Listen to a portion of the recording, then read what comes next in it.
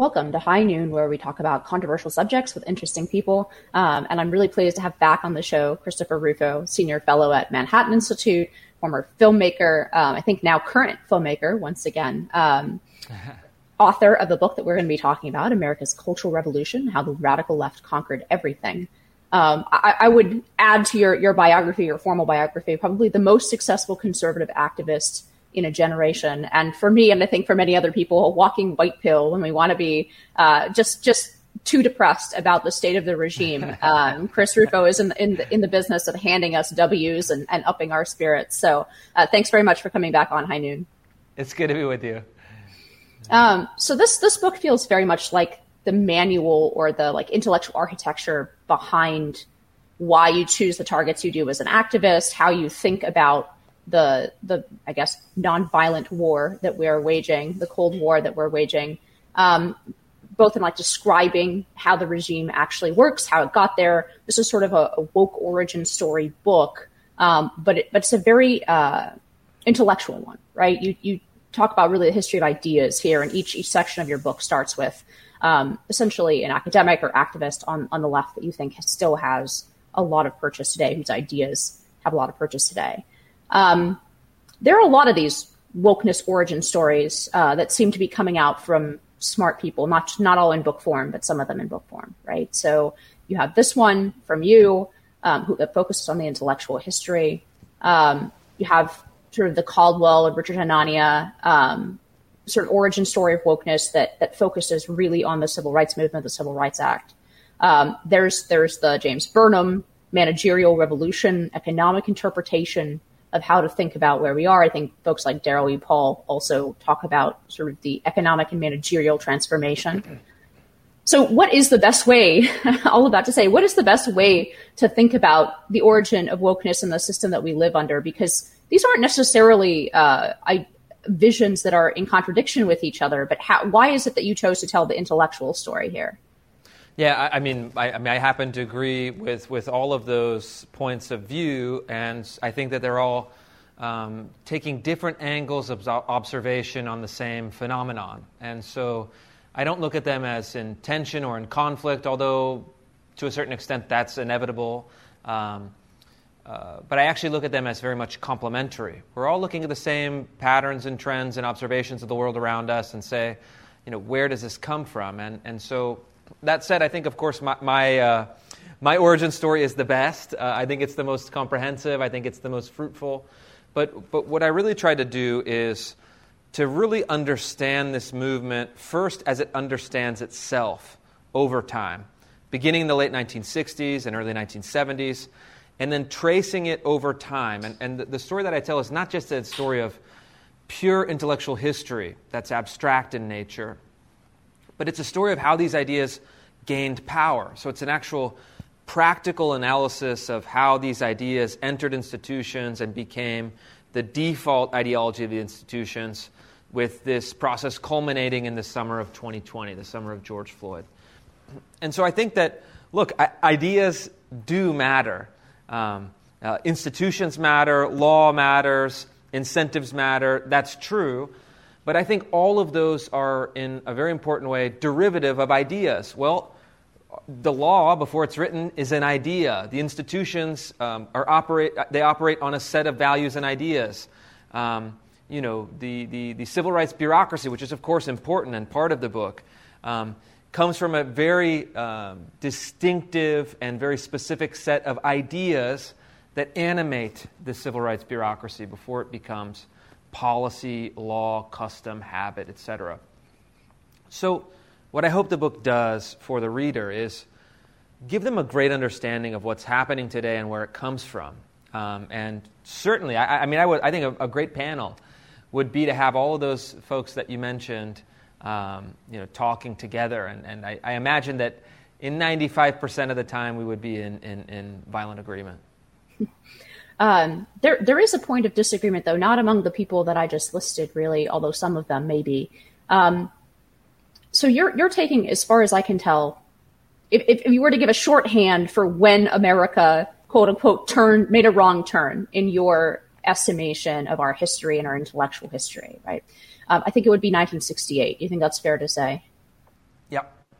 So one point of disagreement on the right recently has been how far back does this go? And to some extent, this is a fool's errand, right? Because every intellectual movement has some ties to what came before it. I mean, you can connect everything going all the way back to Adam and Eve if you'd like. But so you really firmly say, okay, something fundamentally changed in the American project in the 1960s. Whereas some folks on the, the post-liberal right or other aspects of the right have put it further and further back, right? Some people put it in 1964 rather than 1968. Some people in the Civil War, some people in the 1776 origin of America, right? And some people all the way back, we took a wrong turn with the Enlightenment, right? And fundamentally, this is working out of errors in thinking that came through the Enlightenment.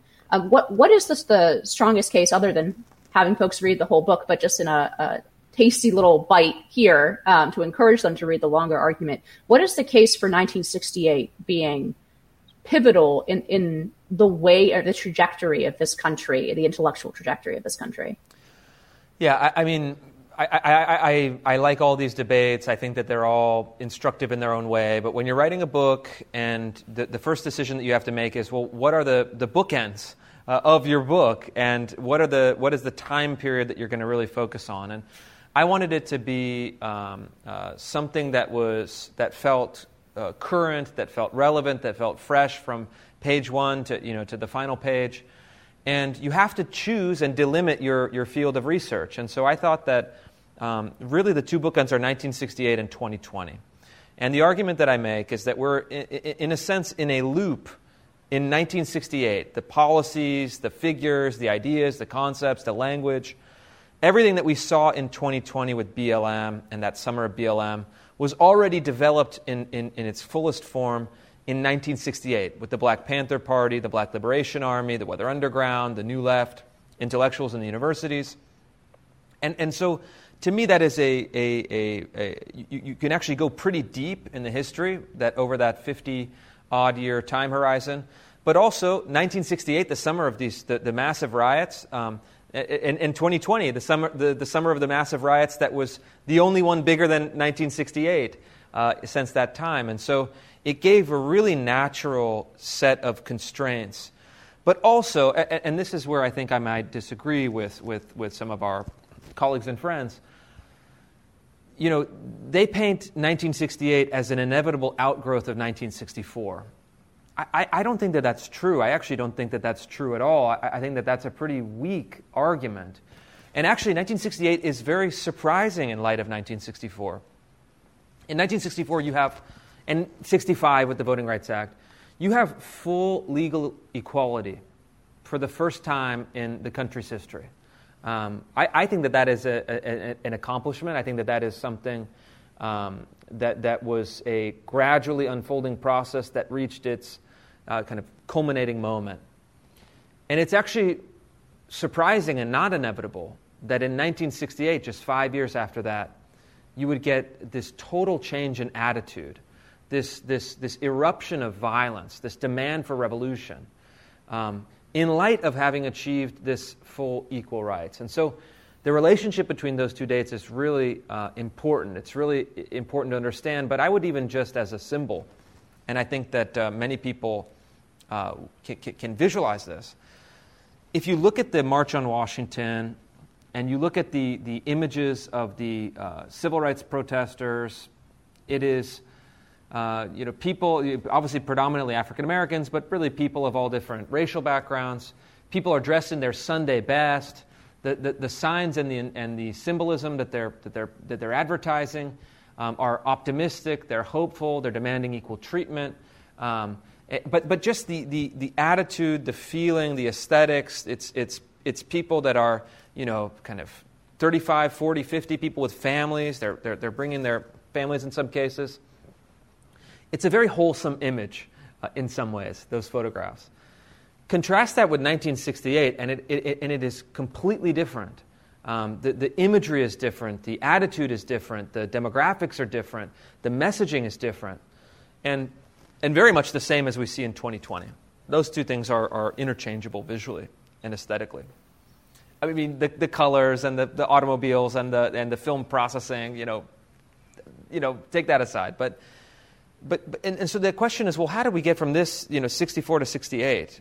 And that could be a book in itself. I think it would be a really fruitful study. But I'm not convinced that 1968 and 2020 are inevitable outgrowths of 1964. Maybe you disagree. I'd be curious to see what you think.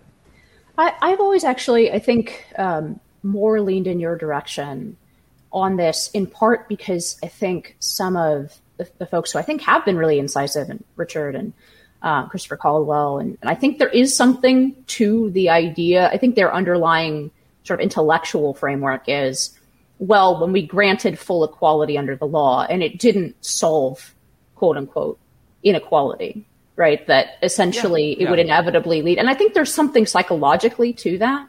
And I think it was best summed up, actually, somebody, back when I was in FedSoc in law school, one of my professors said he used to go around debating affirmative action, like the legal architecture, right, of affirmative action with professors on the left. And he said one of the professors that he debated very openly said, and this is the 90s, to a public audience, said, look, I think we ought to give affirmative action another few decades before we conclude that these racial disparities are genetic.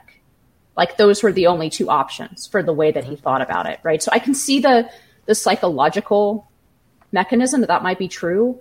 But one huge gap to me in this architecture is that it seems like it overemphasizes the admittedly very fraught relationship with Black Americans and their country that has been fraught from the beginning. That's one piece of the story to me, but like leaving out, for example, the sexual revolution as kind of, it almost doesn't have a place in Caldwell's view of how we got here. And it has such a central place in the way I look at it. Or the policing, crime, and drugs revolutions of the 70s, all of these cultural revolutions, the falling away from religion. It seems to me that those are all interconnected, but independent from the racial aspect of this. And it's not that there were no overlapping sort of sinews between those two things, but the racial discussion, and I shouldn't even say racial discussion because that's too broad, actually, the specific relationship of Black Americans with this country seems to me to be a topic deserving of splitting out on its own in terms of its importance and longevity in this country, whereas the rest of this cauldron, I very much agree with you, seems to come about in the late 60s. And even though it has some tangential connections, and certainly I think you're right about the Black Panthers, right? There is an overlap here. But it's not clear to me that these are like identical, right? That there may be a Venn diagram overlap, but it seems to me fundamentally that these are two separate questions. Yeah, and look at the rhetoric and of the time, and then the subsequent rhetoric. The Black Panthers and the Black Liberation Army were not the same people as the civil rights marchers. I mean, these were totally distinct and opposed political factions. And one of my early mentors in politics, a gentleman by the name of Bruce Chapman, was a conservative Republican, Harvard graduate, worked in the Reagan administration. But he marched in the March on Washington. He was supportive of the civil rights march, kind of activism of the time. It was a pretty broad coalition. It was a kind of wholesome coalition. It was people, I think, fighting for noble principles. And I think Caldwell and Hanania are right in the sense that it created a bureaucracy that enabled people to come in and hijack it and then use it to achieve the unfair ends. I think there's a lot to that, right? I think that is certainly the case. And then, we achieved full legal equality, and then immediately, Lyndon Johnson also signs an executive order mandating affirmative action. So it was this momentary equality that then overshot with this large bureaucracy, the mandate for affirmative action, et cetera. I think there's a lot there, and I think that's generally true. But I just still, at the end of the day, I'm unconvinced of this thesis that, that somehow the whole time the Civil Rights Act was a Trojan horse, and it's enabled the country to go in this awful direction that's created two competing constitutions. I think it's overblown, and I think I think that argument it doesn't hold water. It doesn't follow the kind of hold up under close scrutiny, and I think that the question that you have is actually much more instructive. It's how can you explain continued, now decades-long, racial inequality in light of the Civil Rights Act granting full legal equality regardless of race? That's a very difficult and complex question. The left has a very easy answer for it, which I think is not true. The right has a number of competing answers for it, all of which are, fairly uncomfortable to make, and some of which are, taboo. And so I think that we can untangle those two questions. What's the nature of the civil rights law and bureaucracy? Has it overstepped? Has it enabled kind of DEI-style discrimination that is against the principles of the Declaration, the 14th Amendment, maybe even the 64 Civil Rights Act itself? And then the broader sociological, political, philosophical question of, how does a society justify inequality, group inequality? Or is it always unacceptable and therefore justifies more strenuous and more vigorous intervention? Those are questions that haven't been answered. Yeah. Yeah, I'll tell you how I frame it, and you can tell me whether you agree or disagree with some aspect of it. But I actually think of it very similarly as I think about the progressive era versus the 1968 leftism that you've written about in this book, right? Which is, the Wilsonian administrative state fully enabled, like the structure of it provided the template for the powers that were then seized by radicals that the progressives of 1920 would not have recognized in certain ways, not least because they had no pretensions to racial equality, right? Quite the opposite. Yeah. But it would have been much less successful for those activists to seize the levers of power if there hadn't been this expansion of the architecture of the state. Versus now we have that same architecture being weaponized by sort of a woke deep state that has very radical views. In some way, I think you can think of the Civil Rights Act the same way, that it provided an architecture. It was an extraordinary solution in a certain sense, and in the constitutional sense, it was an extraordinary solution. This is the biggest incursion into American freedom of association, among other things, right? And it was an extraordinary solution, and I think quite like the way that the 14th Amendment revolutionized our Constitution in a certain way. It was an extraordinary solution aimed at a problem that had been intractable in American society in a variety of ways, and really had very much, I know some people on the right don't like this phrasing, but like it very much had been the Achilles heel of the American project from the beginning. And had introduced a note. This is why so many of the founders were so sorrowful about, contra the BS narrative of the left, right? They were so sorrowful about bringing the country into an existence under the Declaration with slavery, and the overwhelming majority of the serious founding fathers whose names we know today opposed slavery. It doesn't mean they were revolutionaries in abolishing it, but it seems like we have done a series of extraordinary solutions or interventions trying to solve this problem, the biggest of which was the mass bloodletting of the Civil War. Now, however, that problem, if it is resolvable, if it's not resolvable in American life, it seems like it has provided the architecture. Some of those solutions have provided architecture, but I still fundamentally see the impulse as something different. And in fact, I could see America carrying the wound of this problem, this specific racial divide between Black Americans and the rest of America, and trying in successive ways to solve that problem without the rest of this happening. And on the flip side, I could see a cultural revolution happening that actually had little or nothing to do with the racial element in America. Because there are other vulnerable points or kind of weaknesses that could be exploited in the interest of a cultural revolution?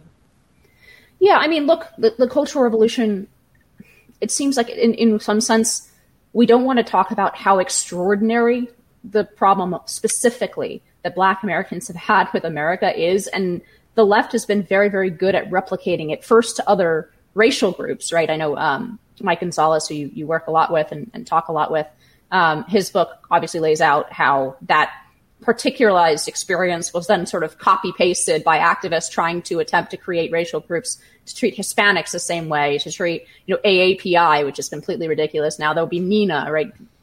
Throwing people in from radically disparate parts of the world and completely different cultural experiences in America into these categories, but it provided the template. So I don't know, I guess I'm rambling a bit, but I do see some of the connections that folks like Caldwell say, but I think they're not as inevitable. That's where I agree with you. I see some of the sinews connecting this stuff, and certainly it uses the same powers that were granted in sort of special dispensation to try to solve this one racial problem in America. That being said, they're sinews. They're not the beating heart of each thing, to me, seems fundamentally separate. Yeah, and I think, too, it's quite interesting because we talk about the Civil Rights Act a lot. Obviously, that's the subject of the kind of origin story for these books. But the Great Society, which was developed and implemented and began implementation that same year, was also, in a sense, a social justice project. It was a project that sought to create material racial equality between groups, as it was disproportionately targeting inner city communities and inner city Black communities in its programs and projects. So there was an idealistic and aspirational vision at that time to say, with the Civil Rights Act, Voting Rights Act, we want to have full legal equality. And then with the Great Society programs, the welfare state programs, we want to provide the tangible and material training, benefits, housing, medical care, education, and every other sort of social scientific method of uplift to get those communities that have been suffering from racial discrimination, but also material inequality, to get them up to parity with other groups. Both have failed. And that's the context that we need to see 2020 in. Both of those ideas had 50 years to manifest, 50 years to implement, 50 years to develop and iterate upon. And neither the Great Society programs nor the equality of the civil rights, plus some of the actual positive discriminatory, if we take the kind of anti-racist terminology, that didn't work either. And so you have neither of these great projects, beginning with LBJ in '64, yielding their desired outcomes, and in some measures actually making them much worse. So we have a big conundrum. There's a big open question on if, unless we can resolve this question or find even a satisfactory answer toward it, I do feel like there's an inevitable sense that these easy solutions from the New Left, from BLM, from the Black Panthers, will always reemerge, because whatever their flaws are, whatever their consequences are, which are negative across the board, at least they're attempting to answer the question that's been posed that so far has not been answered. Yeah. I mean, so I guess my next question would be, do you think that there's, and here again is where I sort of split from the pure Civil Rights Act explanation for this. It seems to me there is a fundamental question of modernity as well involved in this, right? That there are certain existential questions, and you're saying, I think, not just that these solutions from the left have failed to create material outcomes for their adherents that are better, but they've also failed in some way to answer something more fundamental about what it is to be a citizen, or even what it is to be a human being. So, I guess the pessimistic question I would have for you is, why do you think that this can't go on forever? Or not forever, I shouldn't say, but the Soviet Union lasted 80 years. America is much more prosperous or richer than the Soviet Union was when they began this project. And we'll talk in a minute the differences between these two projects. But it seems to me like, yes, on the long scale, everything that must come to an end and has such contradictions and fails to actually explain much of the world to its adherents will come to an end. But why are you optimistic that it'll come to an end in the next 10 or 20 years versus the next 200? Well, I think because at the end of the day, as I did the research for this book, a couple big lessons were revealed. And one is that we've defeated this ideology before. The New Left, the Panthers, the BLA, the Weather Underground, that whole method of violent, radical, Marxist-Leninist, armed revolution was obliterated, totally shattered by 1972. So from 1968 to 1972, you get all of these groups riding high, believing that they could. I mean, they actually had a genuine belief. You can see this. I saw this over and over as I was studying their propaganda and their materials, their papers. They believed that they had a chance at sparking grassroots, third world style liberation armies to take over the United States, to assassinate their opponents, and then to install themselves as the revolutionary government. And then by 1972, Richard Nixon wins 49 states in the largest electoral landslide ever since. And so the country can actually shift very fast. It can have a return to normalcy that occurs rapidly after some of these violent spasms or changes. And then you had a long period of time in which these ideologies didn't have any traction outside of the fringes, outside of the faculty lounges, outside of some kind of communes down in Topanga Canyon or wherever. And then they come back to prominence in 2020. I think it felt as if they were truly dominant at that time, even coercively required at that time. But we've already seen through some of the activism, some of the intellectual work, some of the natural kind of swinging of the pendulum, there's already cracks in that hold. And what felt dominant in 2020 has started to feel more tenuous in 2023. And in fact, something like a BLM has gone through the same process that the Black Panthers had gone through at that time. They have no responsible leadership. They have no message that can maintain legitimacy with the larger public. And outside of force, intimidation, and kind of media propaganda, their deeper ideas crumble when challenged in an open environment.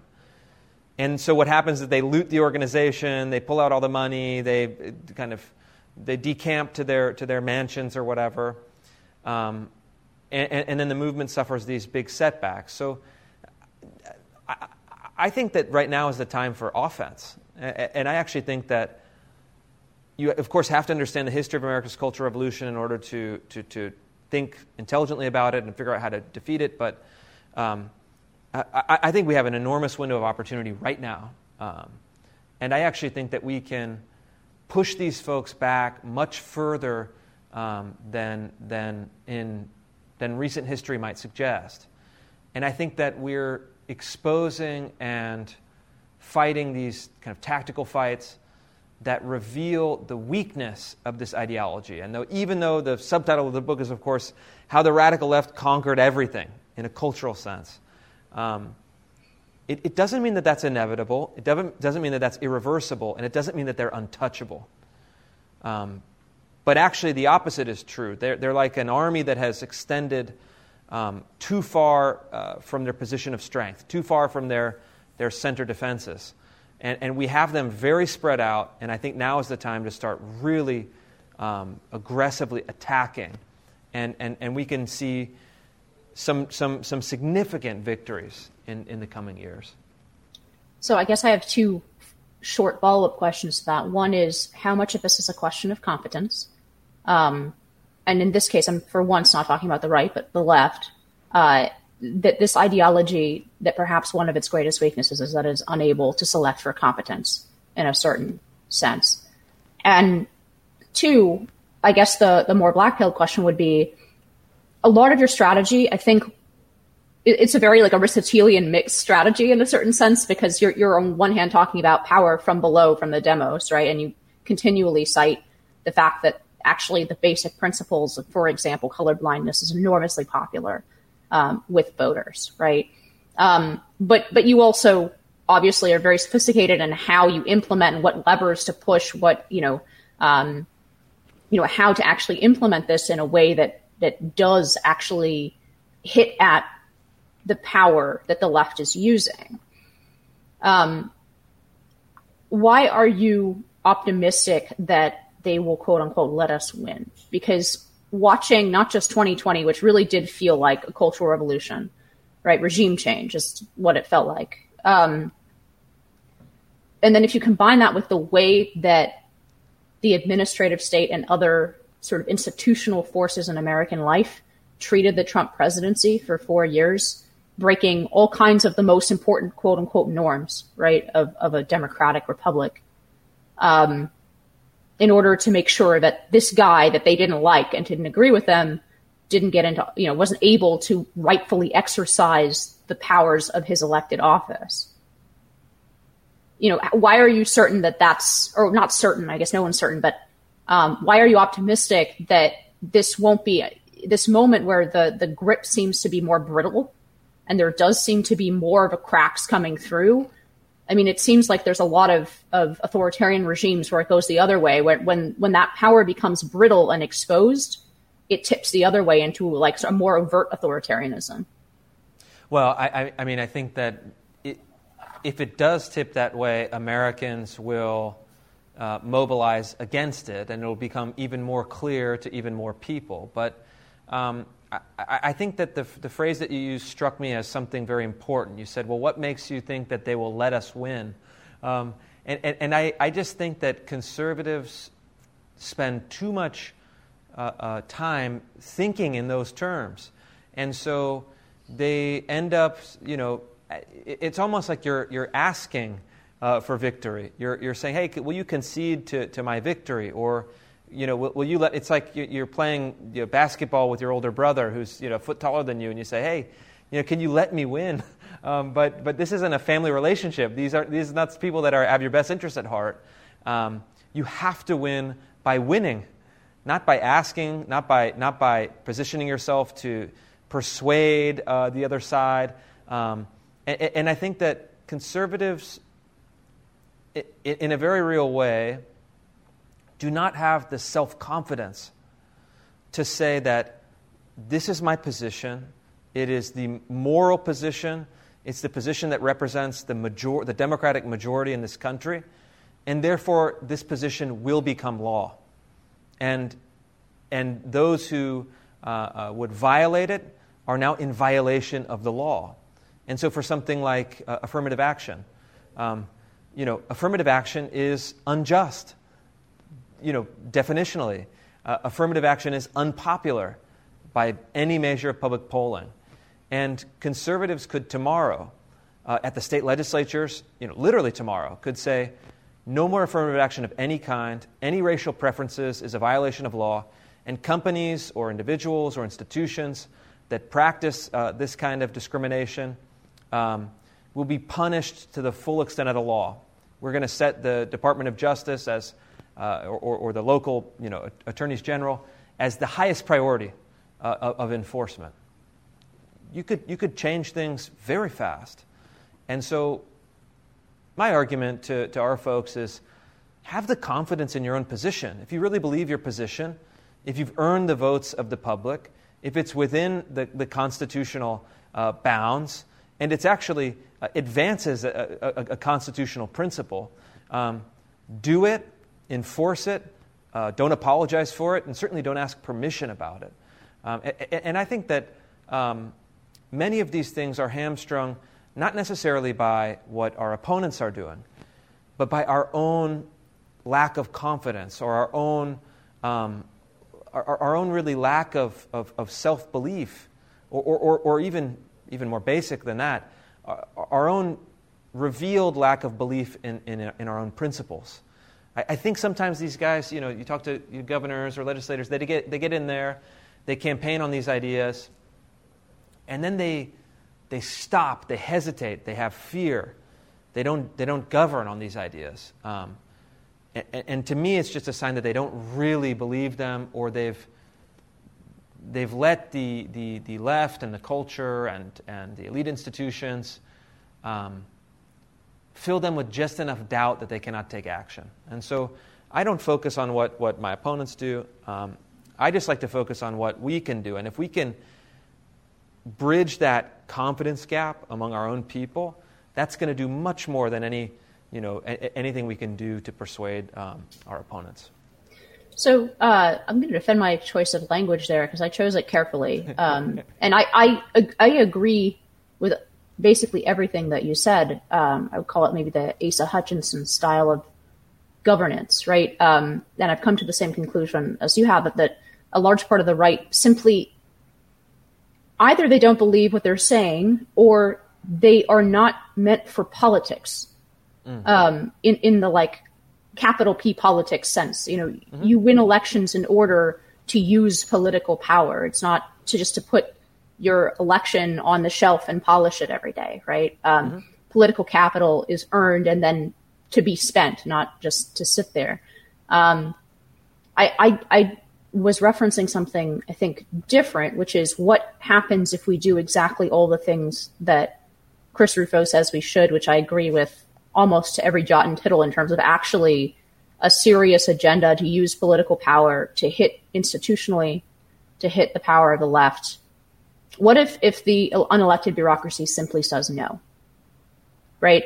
What if you have a direct contradiction between democratic power and I can easily imagine that happening after I could never have imagined that in 2015, but I can easily imagine it happening after the 4 years of the Trump administration, right? Where you had generals who refused to tell the elected president when they were negotiating with Chinese generals, right? That's a pretty basic democratic norm, that civilian control of the military decision-making process, right? When you have the apparatus of the FBI spying first on a presidential candidate on transparently political grounds, right? And then now the prosecution of the leading opposition candidate in the 2024 election. I guess my question of was very direct, which is, will they allow a democratically backed political movement that guts all the things that they've won since 1968 happen? Yeah, I mean, there's two answers to that question. Either the answer is yes, and in that case, the republic survives. The principles of the republic obtain, they continue, or the answer is no, and we get into some very scary, very frightening territory, where the bounds of the Constitution have been broken, and all bets are off. We enter into a bit of a state of nature again. I of course, hope that we do not go in that direction. I hope that in that case, the bureaucracy will accommodate or relent. But is that a guarantee? No. And if it gets into that kind of state of nature style of politics, the proper course of action for conservatives would be to fight tooth and nail to restore the constitutional bounds and to really to really take the power away from the elements of the bureaucracy that would essentially subvert the Constitution in a very real way, not a metaphorical way, but a very real way. And so these are big questions, and I hope that we don't have to answer them. But certainly, it appears as if many of us on the right are starting to think about them, and just that sign is quite worrisome. But I think that we need a kind of heroic figure that has the principles and the political skill to point out what's happening, kind of push people back into their corners, and to restore the system that we have. Otherwise, kind of post-constitutional politics is not something that anyone should want. It gets very dangerous very quickly. Yeah, I completely agree, and that's why, paradoxically, because there is this impulse to say that if we moderate, things will be safer, quote unquote. There's all this discourse about the polarization and radicalization of left and right and so on. I think completely 180 degrees different. The most important thing is to radicalize the politicians being elected on the right in a way that actually, when I was calling you the white pill of America, I think it's extremely important that the right get some institutional wins and restore, like you said, to send people back to their corners. I actually think that's the only way a non-tragic or radical outcome is avoided. But let's go with the critique you thought I was making, which is the critique that has been made of a lot of your solutions, right? That essentially, I think there's a Reason article out recently about, Chris Rufo has become what he hates. And there's been a lot of critique that some of your solutions essentially violate small L liberal norms. So not leftist norms, but classical liberal norms. Some of those specific policies that some folks have been complaining about in the center right or the libertarian part of the right have been things like banning critical race theory from public schools. We will get to in a moment. I'm really excited to hear what is going on with New College and with how to run a public university, essentially on behalf of the true, the beautiful, and the good. So what is your answer to your more centrist or libertarian critics when they say you are violating the spirit of 1776 when you wield political power or encourage Republican politicians to wield political power in this way?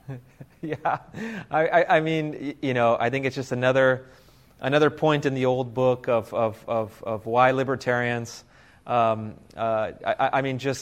just can't be taken seriously. Because let's break down this argument. So the argument is, Chris, you've supported and really spearheaded legislation to restrict critical race theory in K-12 schools.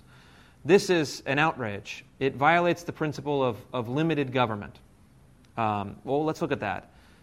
You're saying the people, through their legislators, are saying that the government can no longer push this ideology on other people's kids in public school.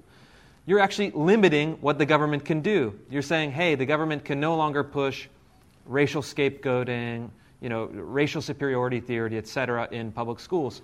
So the limited government argument is just facially wrong. You're limiting the government. You're limiting what they can do in the public schools. The other argument is that, well, this is a violation of freedom of speech of the First Amendment.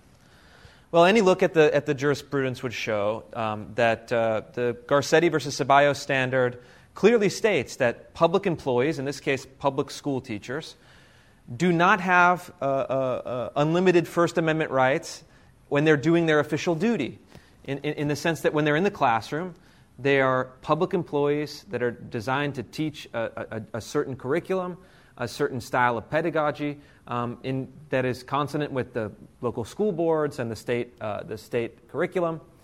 And they don't have unlimited free speech rights because they're government employees, and this is the commission of their official duties.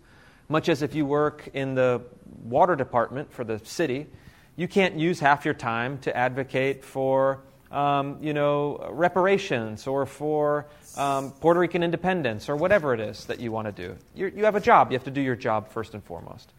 So and that doesn't apply. And then the other thing is, well, what we really need is a free marketplace of ideas. That's the liberal ideal that is at stake here. And I say, well, wait a minute, libertarians.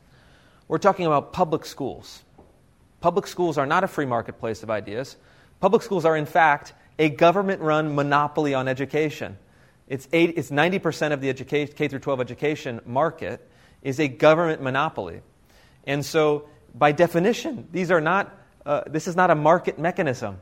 This is a monopoly or, at best, kind of a cartel. And so those rules, again, do not apply. And they don't apply in addition because these are children.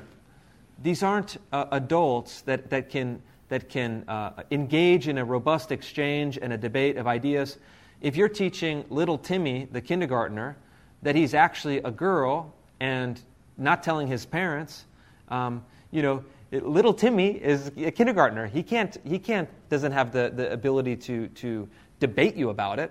And so, line after line, where do we get these kind of 3 points of argument that are totally incoherent? Even on libertarian grounds, they're defending the right of the public schools to abuse your kids ideologically. That seems very unlibertarian. But what their argument amounts to is that the people, through their elected legislators, have no right to regulate their government. That's really what it boils down to. And so for a libertarian to make this argument is so, it's just rock bottom stupid. The amount, the kind of lack of kind of electrical activity in the brain should be studied on this question, because you get libertarians arguing against the right of the people to regulate their government. I mean, if that's not the definition of tyranny, I don't know what is. And so I don't know what motivates these people. I don't know if it's I really I'm at a loss, frankly. I mean, even on their own principles, they can't defend their positions here. I think it may be they don't like me. I don't know what it is. Maybe you have some insight. I can't figure out what drives this line of argument for them. I honestly have come to the very non-intellectual conclusion or explanation for this over the years, which is whatever people's cultural allegiances are, they tend to drive their politics. So in the case of libertarians, rationalize it however they need to. Right. In the case of libertarians, it's their cultural knee-jerk sort of leftist view on liberty or license, I would say, that drives, that's like the tail wagging the dog, to the extent that they sort of work backwards from, well, the most important thing is a long list of license and the culture that supports, legal pot, like, pornography everywhere. And like, I honestly think that a lot of libertarian thought proceeds backwards from that. Obviously, there are exceptions to that. There are more serious people, but I have come to that anti-intellectual conclusion.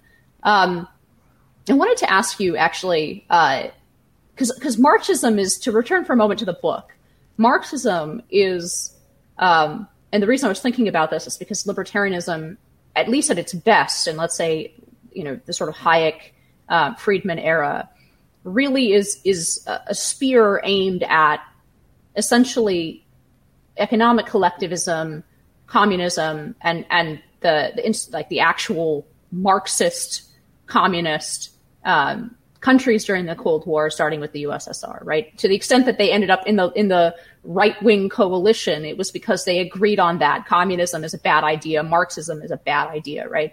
They don't work economically.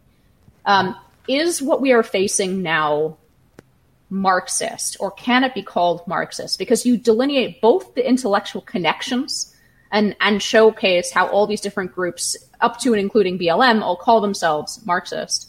But you also, the thinkers you're picking, the four, starting with Marcuse and, Derek Bell, and some of them are communists, right? Angela Davis, a vowed communist. But they all have separated themselves in some way or another from what might be called old school Marxism, like economic Marxism. So is the ideology that currently rules us Marxist in any meaningful way anymore? And if so, what is to be learned from the successful fight against, I would say, against old Marxism, both like sort of abroad, right? Is there anything to be learned from that? Or is this a totally different beast, even though it has some intellectual parentage from Marxists? Yeah, it's a great question, and it's not an easy answer. But what I would say is that this is Marxism without Marx. So all of these folks that adopt the mantle of Marxism, adopt the kind of the stylistic elements of Marxism, like the leaders of BLM, are not really Marxists in the sense that Marx would understand his own political philosophy. And so, what does that mean? I mean, it means that in 1968, Angela Davis's colleague, Eldridge Cleaver, who was the Minister of Information for the Black Panther Party, a really a kind of alternately fascinating and horrifying personality. He was an old school, orthodox Marxist-Leninist. And in the Black Panther newsletters that they were writing, their little academic journal, he was discussing the plans for how they would, take over the factories, and how the lumpen proletariat, whom actually Marx, had little faith in, but they had this idea of a Marxist revolutionary government, and certainly in the Third World they had the idea of Marxist revolutionary classes taking control over the industrial production facilities. That was happening in Latin America and Africa, where Paulo Freire, for example, worked. And so they actually believed that they could have a Marxist economy and political economy. Nobody believes that anymore. I mean, the Cold War put that idea to rest with certainty. And so you have to ask the critical race theorists. The critical race theorists and the BLM activists self-identify as Marxists. They say, we are Marxists, and we take these ideas and we want Marxism in that specific sense. But they don't really. I mean, can you imagine the BLM ladies, running the production line at a Tesla factory? I mean, they're not going to do that. They don't want those jobs. And so they've lowered their ambitions to just the knowledge economy, or the kind of the means of knowledge production. So they want to have the plum jobs in academia, media, HR, training, K-12 school teaching. They want to change cultural attitudes in line with a neo-Marxist ideology, but they don't actually take very seriously besides the rhetoric that they have, the kind of Elizabeth Warren, rhetoric. I don't think that they really take seriously the idea of actually taking over the economy and taking over the industrial production and taking over agricultural production, because they know deep down that they have zero competence and zero actual skills and capacity to achieve it. And so what they want to do really, and this is the end of the book, it kind of, we get to this really awful and cynical ending where they have control of the bureaucracy, they have control of the arts and culture, they have control of the education and transmission of values, they have control of the university departments. But it ultimately ends in a form of nihilism, because they can't, there's no further that they can go. They don't have any vision beyond their own positions of security within the bureaucracy. And they end up just talking to each other in kind of ideological code. And so they become parasitic to the institutions, knowing that they cannot be productive within the institutions. So you have this really hollowing out. And that's the process that we're going through now, and it's still very dangerous. You have institutions that are being hollowed out of their purpose, and these hollow institutions are trying to replace their purpose with ideology. And so you're going to get, perhaps a slow but steady degradation of all the institutional functions that we see. I really think the average person feels that, whether or not they connect it to these. I think to the ideology specifically. I mean, just there's this pervasive sense that after the pandemic, things just don't work, right? That airlines don't work, that nobody.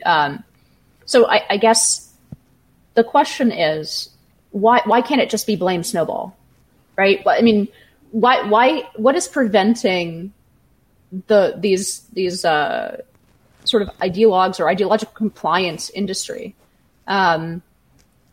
And actually, I'd like a number. What percentage of the U.S. economy or the U.S. GDP do you think is actually just fake? Because I think it's pretty high. But why can't they just blame it on the counter-revolutionaries the same way that the actual communists did for 80 years? Why can't it be the fault of evil, racist white men that the planes are all delayed over and over again? I mean, they're certainly going to try, right? They're certainly going to try. And then they have their own, kind of more. We need more solution. As the solutions deepen the problem, the only solution is more of the same solution. So, they're going to try that absolutely. They have no other trick in their box of tricks. But I just think that the American people are too reasonable. They're too rational. They're too skilled in whatever industries they're in. They're too competent and capable and practical-minded that eventually they are going to stop believing these. And I think in some ways they've already stopped believing them. It doesn't mean that we've turned the tide or we've gotten rid of them from the bureaucracy or we've downsized. But it's going that direction, I think. I think that DEI is one example, and one of the examples, that was my big campaign this year.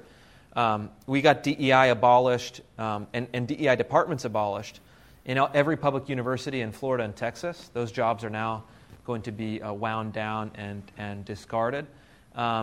And even Fortune 100 companies are starting to really quickly shed all of their DEI jobs. Not all, but many of their DEI jobs.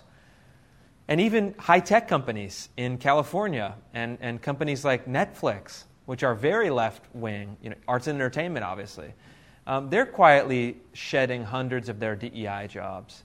And so we are.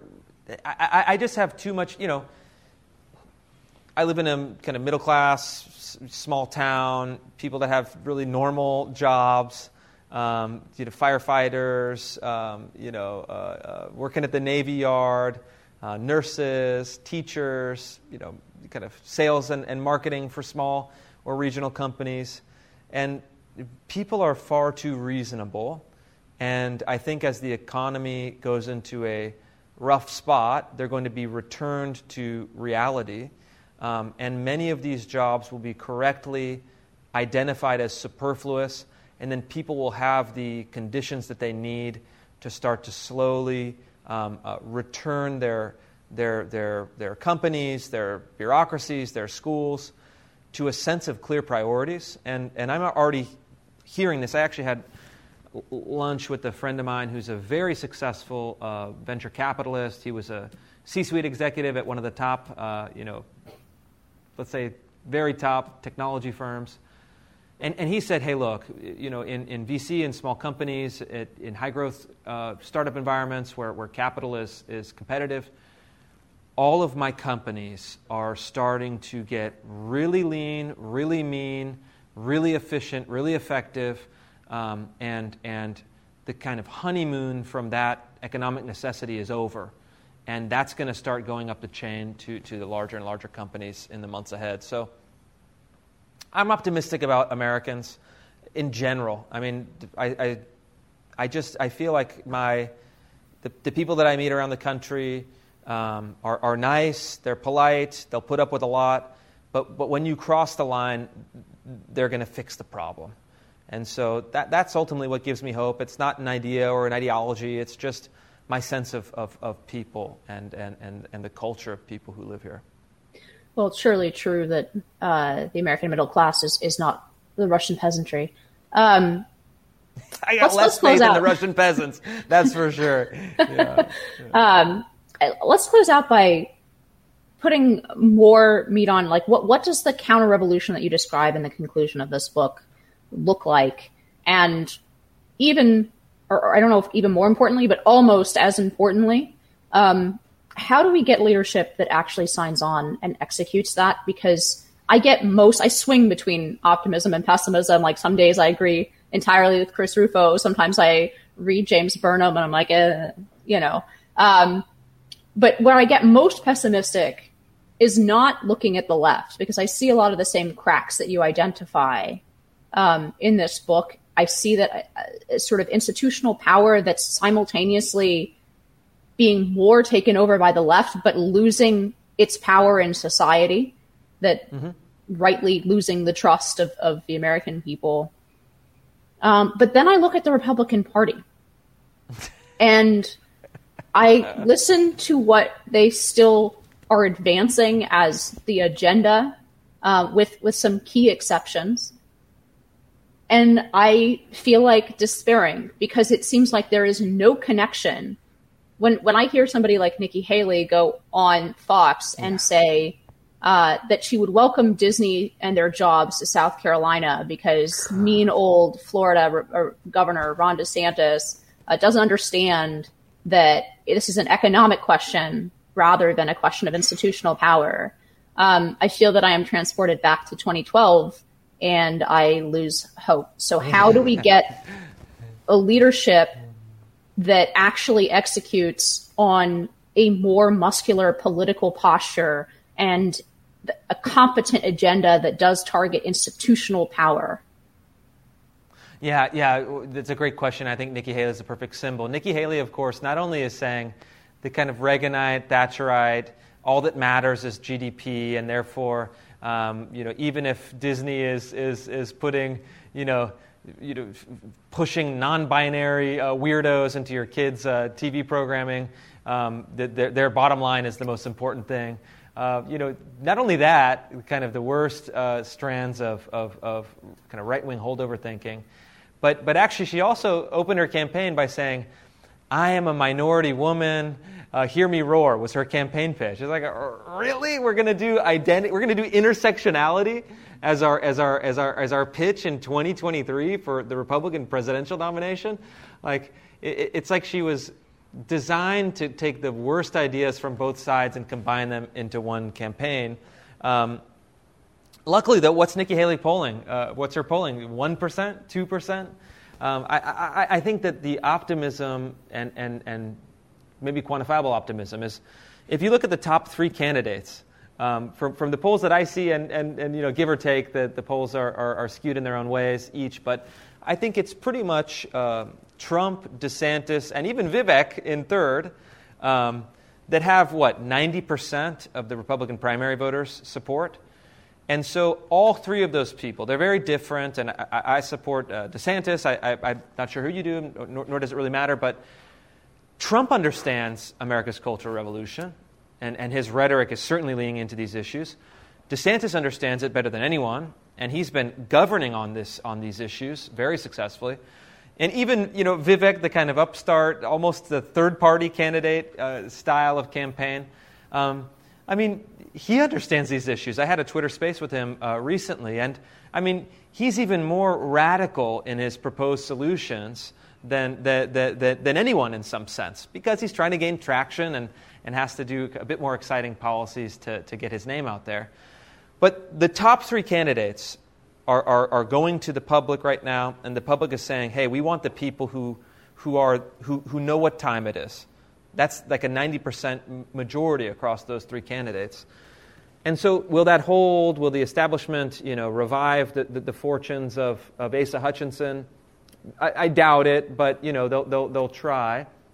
But I think that the voters are with us, and the question that you're asking is an important one. But I think there is an answer. Is you have to do two things. You have to create a new system of incentives for politicians. I love politicians. I know a lot of people, even think tank people, hate. I love politicians. I find them fascinating. I find them admirable. I think of my own work in a sense as in service to politicians. That is like really abhorrent to some people, but I view it that way. I find myself as providing a kind of humble service to political leaders. I think that these people have the most difficult job in the United States, the most difficult job category in the United States.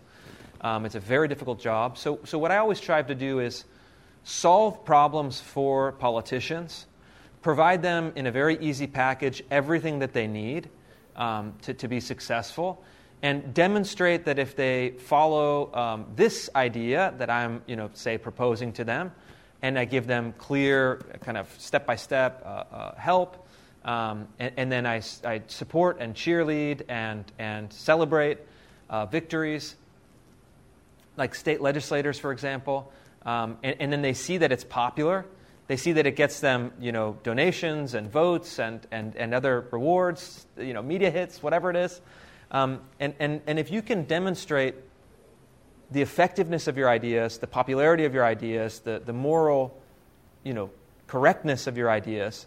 And then more importantly than that, I mean, that's great, you should do that, but more importantly than that, you create a system of incentives so even the most cynical politicians follow because they see success in the path that you're laying out. I think that's what we have to do, and those of us on the kind of media and policy sphere,